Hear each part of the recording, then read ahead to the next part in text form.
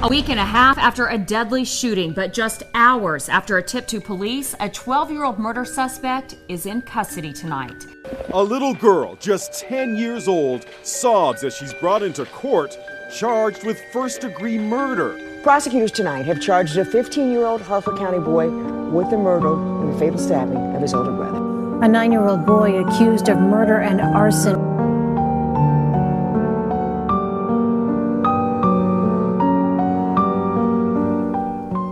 When you hear the word murder, a child or teenager doesn't usually come to mind.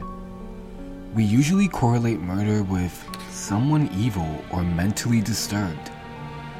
Join me in Killer Kids, a weekly true crime podcast where we look at cases of murder committed by children or anyone under the age of 18.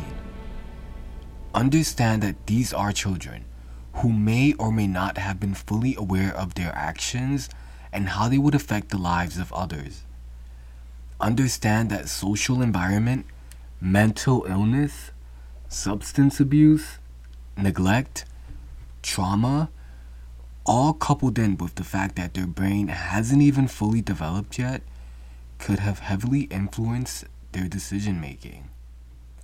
Along with covering these cases every week, I will mention a story of a missing child in the state where that crime took place.